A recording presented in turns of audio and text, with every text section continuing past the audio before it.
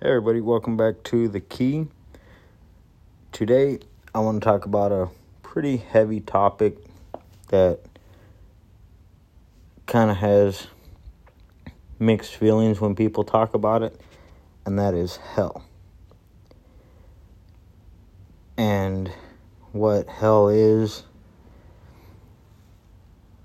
So many people think, why would God send his creations to hell? Well, a just God. But hell wasn't really created for mankind, as mankind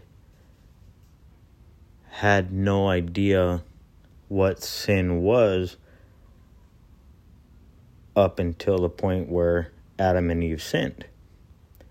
So hell was created before that. Hell was created for a place where Satan and his angels were sent. Hell was created not so much as a punishment until after man had sinned. That's when it became more of a punishment, so to speak. But hell was created as a place to be void of God and love and all things good. So that's kind of what hell is. Hell is a place where God is not present. You don't have God's love, God's mercy, God's grace. And once you take that away, well, what do you get? Hell.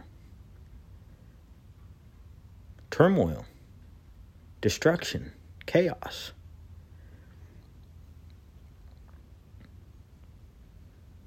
Pretty deep stuff, right? In Matthew 13, verse 50, it says, "And throw them into the fiery furnace. In that place there will be weeping and gnashing of teeth." And that's constant. Imagine hearing cries and screams and tearing flesh and teeth grinding and gritting, and it never stops. Ever. Constantly. Described as a fiery furnace. Have you ever touched a hot pan or the stove, or even just being out in the sun on a hot day? It gets pretty miserable pretty quick, right? So we do things to avoid it, or we do things to cool off. We drink cold water. Imagine never having a glass of cold water. There is no water in hell. Not a single drop. So you can never cool off. Imagine being cut and your skin torn away from you,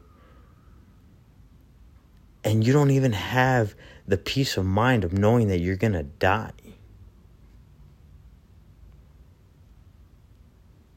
You can't bleed to death because there's no water, so there's no blood. So you just have to endure the pain and the suffering. In Revelation 20, verse 15, it says, "And if anyone's name was not found written in the book of life, he was thrown into the lake of fire." A lake of fire. Could you imagine?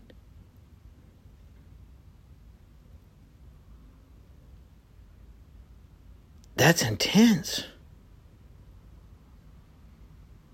But what do you got to do? It's easy. In Psalm 145, verse 20, it says, "The Lord preserves all who love him, but all the wicked he will destroy." It's easy. Love God. Accept the Lord in your heart and obey His commandments. Obey His word. It's easy. It can't get much simpler. Folks, I'm telling you, there is a heaven and a hell. It's real. Just as real as the ground under your feet, so is heaven and hell. Is that a chance you want to take? I know I don't.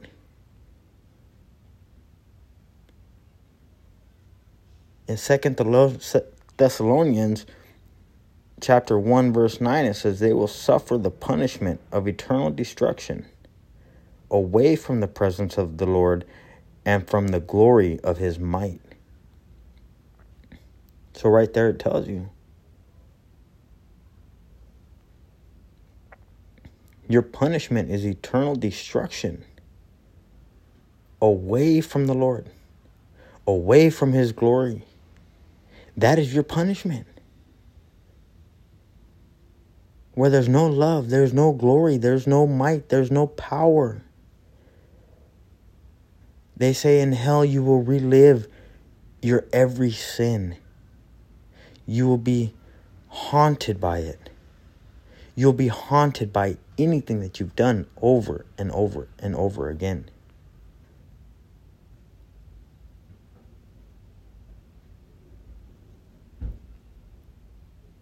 So folks, wake up. Choose the right side.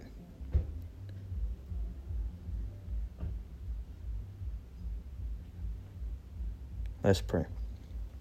Dear Heavenly Father, as we look into your word, Lord, we understand your power and your might, Lord. We understand your presence is what gives us the good in our life, Father God. We ask you to bless us and to be with us, Father God, to give us guidance and knowledge and strength, Father God, so that we don't have to suffer eternal damnation, Father God. We ask you to bring our families to you, Lord, and may they not suffer. We ask you that our children and our husbands and our wives, our cousins and brothers, Lord, that they all get to know you, Lord, before it's too late. We hope that they are redeemed and they are saved so they don't have to endure this. We thank you for giving us a chance, Lord, to be in your presence, Father God.